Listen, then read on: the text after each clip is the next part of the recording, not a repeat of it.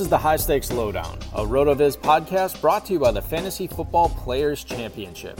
I'm Eric Balkman from the High Stakes Fantasy Football Hour and the FFPC. You can follow me on Twitter at Eric Balkman and the FFPC on Twitter at FFPC. Today I'm speaking with Mike Dente, a winner of multiple Football Guys Players Championship leagues as well as an FFPC main event league title.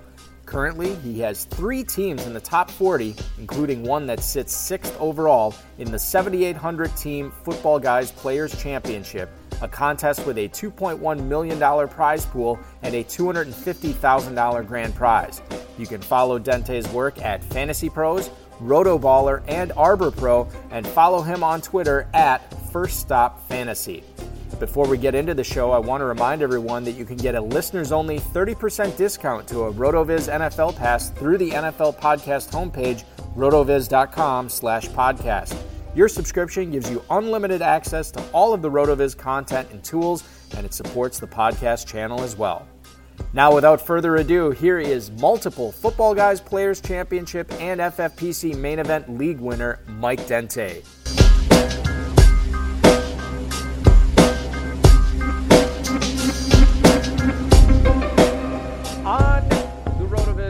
High Stakes Lowdown this week is one Mike Dente. Of course, you follow him on Twitter at First Stop Fantasy.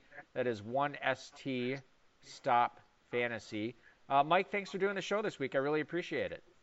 Yeah, thanks for having me on, Eric. I want to get involved and talk about, because there's so much to talk about, not just with fantasy football, but with you as well and everything you're into. Before we get into it, when you are, first of all, tell us where our listeners can find you, find your work on the interwebs, and tell us when you're not crushing the Football Guys Players Championship, what you're doing for a living.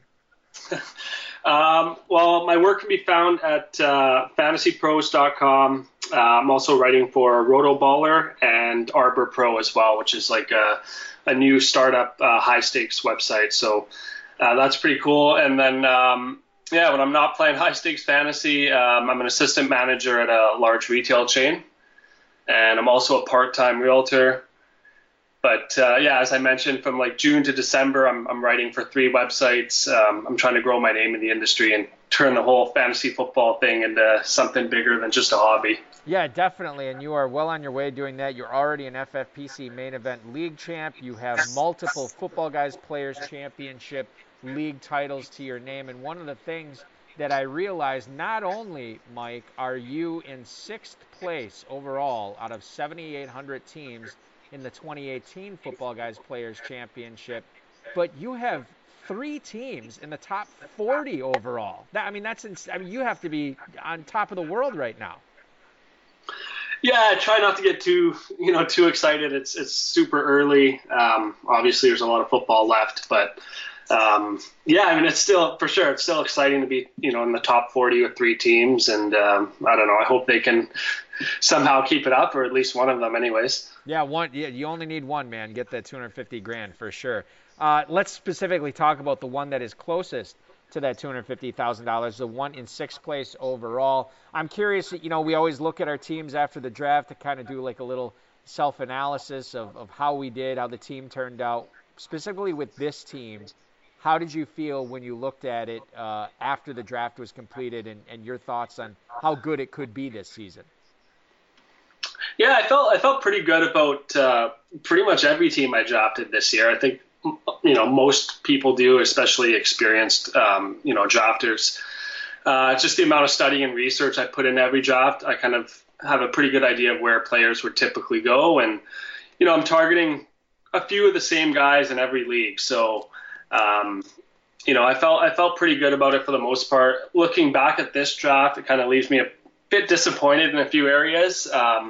My 4th round pick of Derrick Henry's looking like a bad pick at this point, which bothers me a bit because I usually stay away from running backs who don't catch many passes out of the backfield.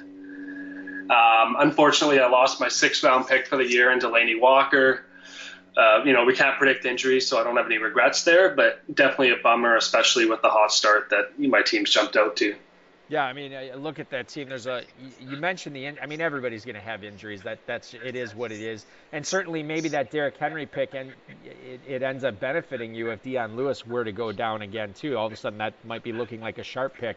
We'll see. Like you said, a lot of season remains left to go as we are only 2 weeks in. Tyreek Hill has been just flat out destroying opposing defenses this September so far in the NFL, and he was slipping in the Football Guys Players Championship to the third round. Sometimes I've seen him in the fourth round too of some certain Football Guys drafts. You're obviously loving life, drafting him at the 211, given his performance thus far, despite a lot of people saying that he was going to be a bust this year. Tell us why you liked him there, and what why he is proving people wrong with what he's doing out on the field.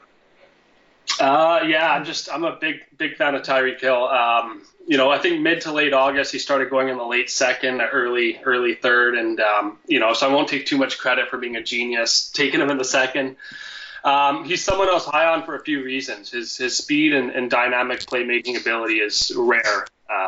It's something I'm not even sure I've seen at the NFL level before. Just that one play kind of sticks to me from last year. I don't know if you remember the one, but it was the last play of the first half, kind of took that, it was like a 15, 20-yard pass, and then he just juked out the entire team. I don't remember who it was against, but it was a real kind of eye-opener as to what he can do. And I'm a big believer in Patrick Mahomes as well. So I felt with his arm strength and, Andy Reid, who's generally has a top offense, I felt pretty good about taking Hill in the late second. That was against the Cowboys last season, was that end of the half play, and I do remember it. It was pretty crazy. I had Tyreek Hill on a bunch of teams last year, too, so I was loving it. I was like, oh, this is great. Get in. And then he did. It was fantastic. That's why I love fantasy football, man. Your 8th round pick, Nelson Aguilar, seeing a lot of action, obviously with Alshon Jeffrey still on the shelf. Mike Wallace sounds like he's going to be out for a while, maybe the season. We'll see. Carson Wentz comes back here now in week 3, and we know that Mac Hollins has already been IR'd. Of course, the Eagles signed Jordan Matthews earlier this week, but who knows what that's going to entail. There's not a whole lot else in the Eagles receiving cupboard there. It's kind of bare. Could Aguilar actually top 80 catches this season? Yeah, absolutely. And that's one of the reasons why I was targeting him, around the 7th, 8th round. Even if you look back to last year, him and Alshon Jeffrey were actually pretty much identical in fantasy points per game. Jeffrey has that shoulder injury that he's working back from, so I knew he'd be out a few weeks at least, and who knows if he'll be at full health afterwards. Barring injury, I think he's pretty much a lock to catch 80 passes. It's only 2 games in, but he's on pace for 144 right now.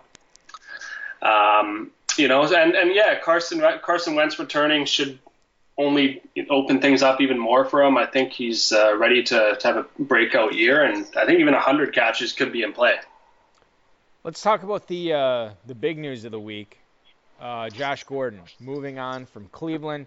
He is now a New England Patriot. This is the best quarterback that he has ever played with in Tom Brady, obviously. And not only is he the best quarterback that he's ever played with, it's the best quarterback by a mile, given what he's had in Cleveland thus far in his career. I'm curious, your thoughts, not only how good you think Gordon will finish, or how bad, or if he'll finish the season, I should say. I mean, there's a wide range of outcomes with Gordon, but your projection on what he does the remainder of the season. And as a result, is there a player within the current Patriots pass-catching core that you're actually downgrading based on this move? Well, it's funny you bring up this topic because I saw a poll on Twitter yesterday asking the same question. And shockingly, people are expecting him to finish as a wide receiver 1, which, I don't really see. The Randy Moss comparisons were flying everywhere, which is a little extreme. Definitely has the potential to be a wide receiver 1 in time. I don't think it's going to be as smooth of a transition as people think. The Patriots offense is complex. We've seen receivers struggle to adapt in the past, and also does Gordon fit, the Patriot way? Are we just going to assume that he stays out of trouble, like you mentioned? He hasn't been able to over the past several years. If he shows up late to a meeting, is that going to fly with Belichick? So having said all that, I love his ceiling, but he's just a bench stash for the next several weeks until he tries to learn the offense. And from there, he could break out towards the end of the year when it matters in the fantasy playoffs. Well, Mike, you bring up an interesting point with the Twitter poll too, because I think those serve a pretty good. I mean, they're not always super accurate as far as taking the temperature and the climate of where the fantasy industry is at on a certain player. But the fact that, I feel like people want to believe he is going to be a number one receiver rather than they think that he will be a number one receiver in the respect of, oh yeah, he should be a number one receiver the rest of the way. Okay, well, would you part with, a number one receiver or even like a top 15 or top 18 receiver for him if you believe that? Oh no, I couldn't do that. And it's just like, it's one of those things where it's like, once you actually are making the move, it's very difficult to give up anything of quality for Josh Gordon in like even a dynasty trade. You talk about him going forward, and I think that's one of those things that we often see everything through rose-colored glasses until it's time to manage our own teams, and I think that speaks to how you like to manage your team, where you have to be cold and calculating and understand, like, look, yes, this guy has the talent to be a number one receiver, but there's a lot of other factors here at play that could cause him not to finish in the top 12 as well. Yeah, exactly. I think, people just fall in love with the upside and they want to believe it's going to happen. But like you said, when it comes down to it, are they willing to part with, like you said, a top 20 receiver type thing for him? I doubt it. So if you have him in your league, if you have him in a redraft league right now, you are just holding him on your bench, seeing what happens, and maybe making a more informed decision within the next month. I would probably see what I could get for him, because there are people out there that, especially less experienced fantasy players, depending on what leagues you're playing in, but like home leagues and stuff like that, I'll dangle him out there for a trade and just see if somebody's willing to pay the upside price of him being a wide receiver one, pretty much. A guy that has struggled out of the gate this season, and really his whole offense has. It's not just him, but David Johnson. I mean, this is a guy that I know you were kind of down on in the draft process, and I can't imagine you ended up with him anywhere. Are things going to get any better for him, or is what we've seen so far what's in store for him for 2018? This is exactly what I envisioned during drafting season. People need to understand that you can't just assume a player is going to come in and return to his 2016 status when he missed the previous year due to injury, or he has a completely new coaching staff, goes from a Pro Bowl QB to Sam Bradford or a rookie, and Josh Rosen when he comes in. But, Arizona's a bad football team, and they have a predictably poor offense with pretty much zero playmakers aside from an aging Larry Fitzgerald and obviously DJ. So those are all reasons why I have 0 shares of David Johnson this year. I think the Cards will try to get him more involved moving forward, but he's not going to live up to that top 5 price tag. You mentioned Larry Fitzgerald, and we're, full disclosure, we're recording this here on Wednesday afternoon, and Steve Wilkes has just said that Larry Fitzgerald will, in fact, play in Week 3 despite that injured hamstring.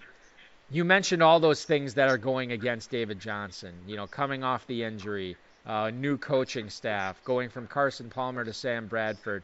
Well, a couple of those things are true of Larry Fitzgerald, too. Are you worried about him maybe letting a lot of fantasy owners down this year as he was, anywhere from a 3rd to 5th round draft pick in a lot of football guys' drafts? Do those same factors, except for the injury, do they apply to him as well? Yeah, to a certain point. Like I don't think I ended up with any Fitzgerald shares, but he wasn't somebody that I was like as down on as I am with David Johnson, just because I figured the targets would still be there, that they'd be trailing a lot, they'd be throwing it to him quite a bit. It hasn't happened in the first 2 weeks. His age has always kind of worried me, because there's just a certain point where, how much longer can he keep playing at this level, right? And I don't know if he's hit that point yet, but he's definitely got a few things working against him. I think he could be like a wide receiver 2 or 3 this year, but I'm not overly optimistic after the first 2 weeks anyways. Yeah, it's one of those things that that whole Arizona offense. I think you got to temper down your expectations for them. Not yours, Mike, because you already did. You already took care of that in the pre-draft process. But a lot of other people who invested on some of these other Cardinals, I think, we're counting down the days until it's Josh Rosen time to see maybe if that has any kind of effect on this offense. Because honestly, what in your opinion, what can Arizona do at this point? I mean, they've sort of made their bed. There's not really any other sweeping changes they can make unless they fire Wilkes, which obviously they I can't imagine they do year one. But outside of Josh Rosen taking over, that's basically it. I mean, I don't know what more that Arizona can do. Yeah, there's not much they can do. It's just, I don't want to toot my own horn, but I did see this coming because it's just, their offense just doesn't look good, and it was pretty predictable from the beginning of the year. If Josh Rosen comes in, maybe he can spark the offense a bit. I'm hoping for Fitzgerald owner's sake that maybe that he can, get some targets when they're trailing and stuff like that. But that's just an offense I wanted to avoid. Well, Mike, this is a fantasy football podcast, and thus I am contractually obligated to make at least one reference to the phrase Fitzmagic, which I will do right now. He has taken over not only the NFC South, but the Tampa Bay Bucks and the press conference afterwards. Everybody's talking about what Ryan Fitzpatrick is doing for this offense. Meanwhile, Jameis Winston is being sued by his Uber driver. So it's certainly opposite ends of the spectrum right now. In your opinion, Mike Evans, Deshaun Jackson, Chris Godwin, are any or all of those guys overperforming right now based on what Ryan Fitzpatrick's been able to achieve thus far? And is there a player out of those three that you see regressing to the mean, or are these all guys that we can expect big things for now for this season, as long as Ryan Fitzpatrick is slinging them the rock? Well, Deshaun Jackson's playing out of his mind right now, and there's no way his production's sustainable. One of the things I like to look at to determine long-term success is a receiver's target share.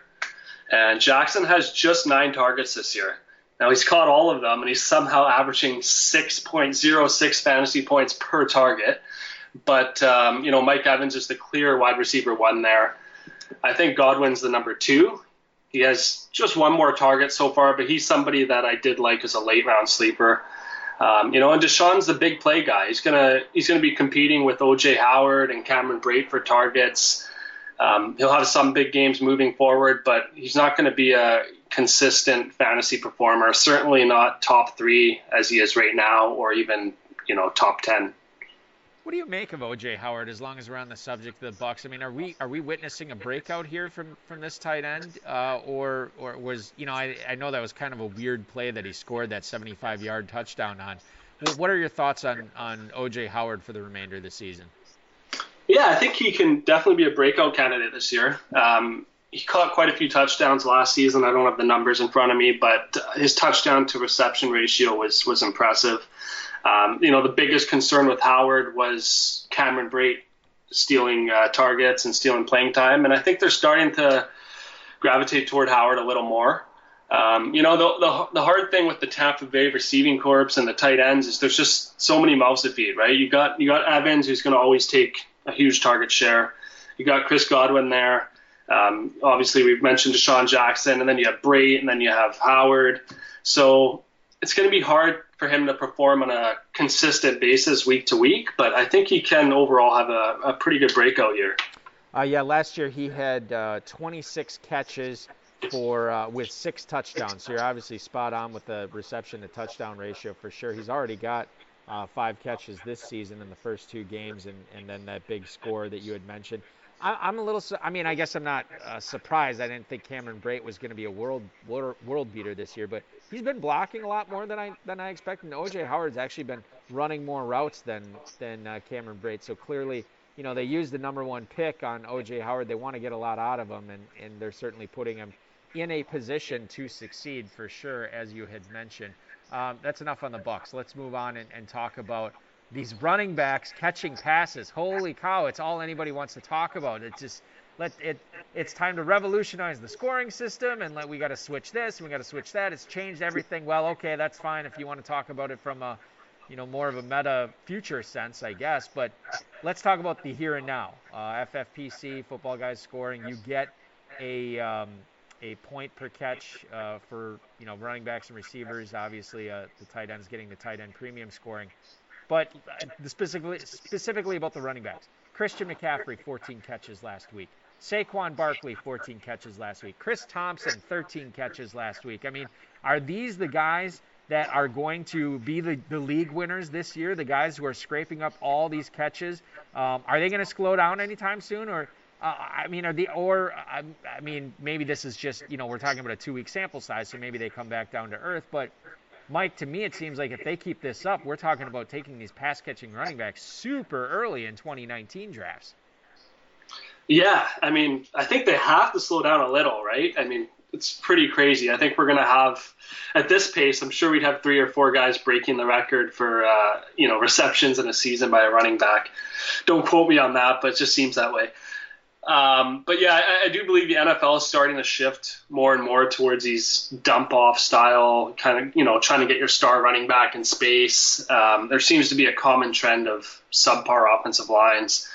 And, it seems to be the way to counter it for these teams. Last year, we saw rookie running backs dominate. And, you look at what happened in drafts this season. Barkley was a first-rounder. Royce Freeman was a third-rounder.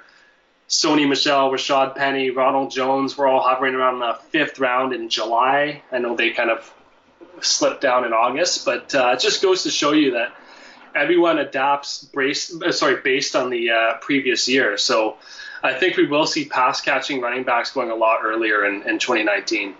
Yeah, it's been the story of the season. It could be the story for years to come. We shall see on that. Very compelling. Very great. If you ended up with any of those guys for your rosters, you're probably like, no, don't change the scoring system. This is great. I finally figured out how to draft these guys properly.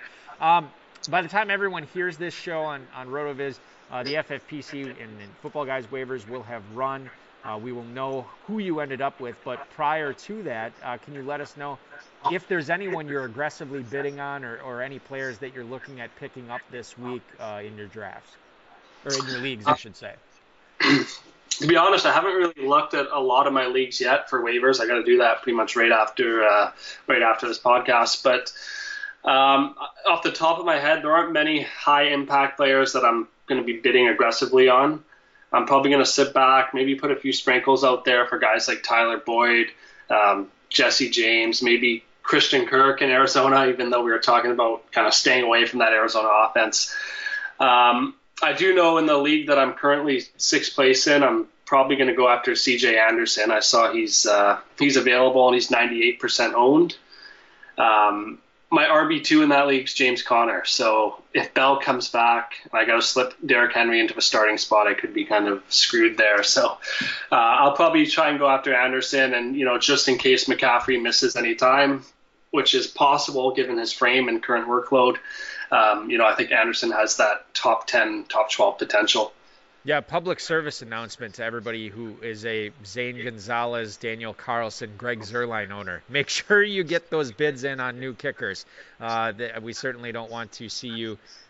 Maybe Mike wouldn't mind seeing you starting a kicker who is not employed. But we want to make sure that everybody's being competitive as possible. So get those kicker bids in and make sure you get a fresh kicker in your lineup this week. Mike, listen, I know you're a busy guy, obviously, with all the work that you're doing. Tremendous stuff for Arbor Pro, Fantasy Pros, Roto Baller. I mean, it's all out there. I know you got to get back to it and place your waivers. One last question before I let you go. Is there a stud that fantasy owners might actually consider sitting this week? And then conversely, is there a sleeper that you think will not be in a lot of high-stakes lineups that you actually think deserves to be there? Do we still consider David Johnson a stud? We do. He's still a stud. He's still. I mean, I don't know when the cutoff is, but a few more weeks of this, maybe he's not anymore. But right now, I think he's still a stud.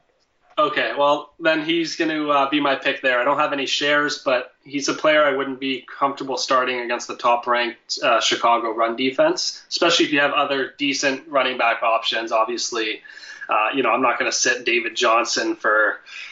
Like a backup running back who doesn't see many touches or anything like that. But if you have a decent backup option, I would probably be sitting David Johnson this week. I don't have any, crazy sleepers this week. We're not into the bye weeks yet. So I think, if you have to go with some crazy sleeper options right now, your team's probably in trouble. Yep. So having said that, I like a lot of the 49ers players this week. I know a lot of people are down on Jimmy Garoppolo so far, but he's somebody I'm starting in a lot of leagues. Marquise Goodwin got injured in the first week, sat out last week. So, he's somebody who could produce big numbers if he returns to the lineup. I think he did return to practice today. And then how about Matt Breida? Leads the NFL in rushing, facing the 31st ranked KC run defense. So he's a solid play. And then lastly, I would say Corey Clement from Philadelphia.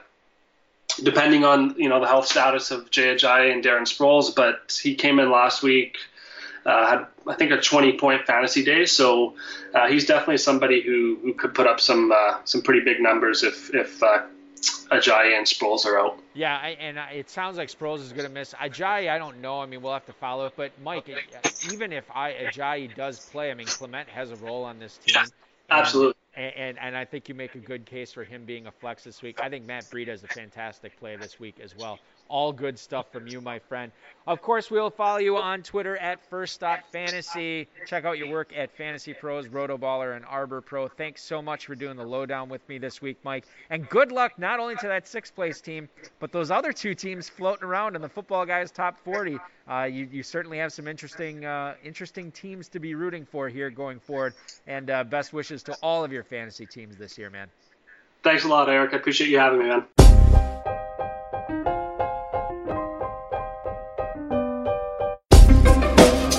Thank you for listening to the High Stakes Lowdown, a RotoViz podcast brought to you by the Fantasy Football Players Championship. And thanks to Grapes for our theme music. Please review the podcast on iTunes under the RotoViz radio feed. It helps us find new listeners. Contact us via email rotovizradio@gmail.com. We'd love to hear what you think, and follow us on Twitter at RotoVizRadio. And remember, you can always support the show by subscribing to RotoViz at a 30% discount through the NFL podcast homepage, rotoviz.com/podcast.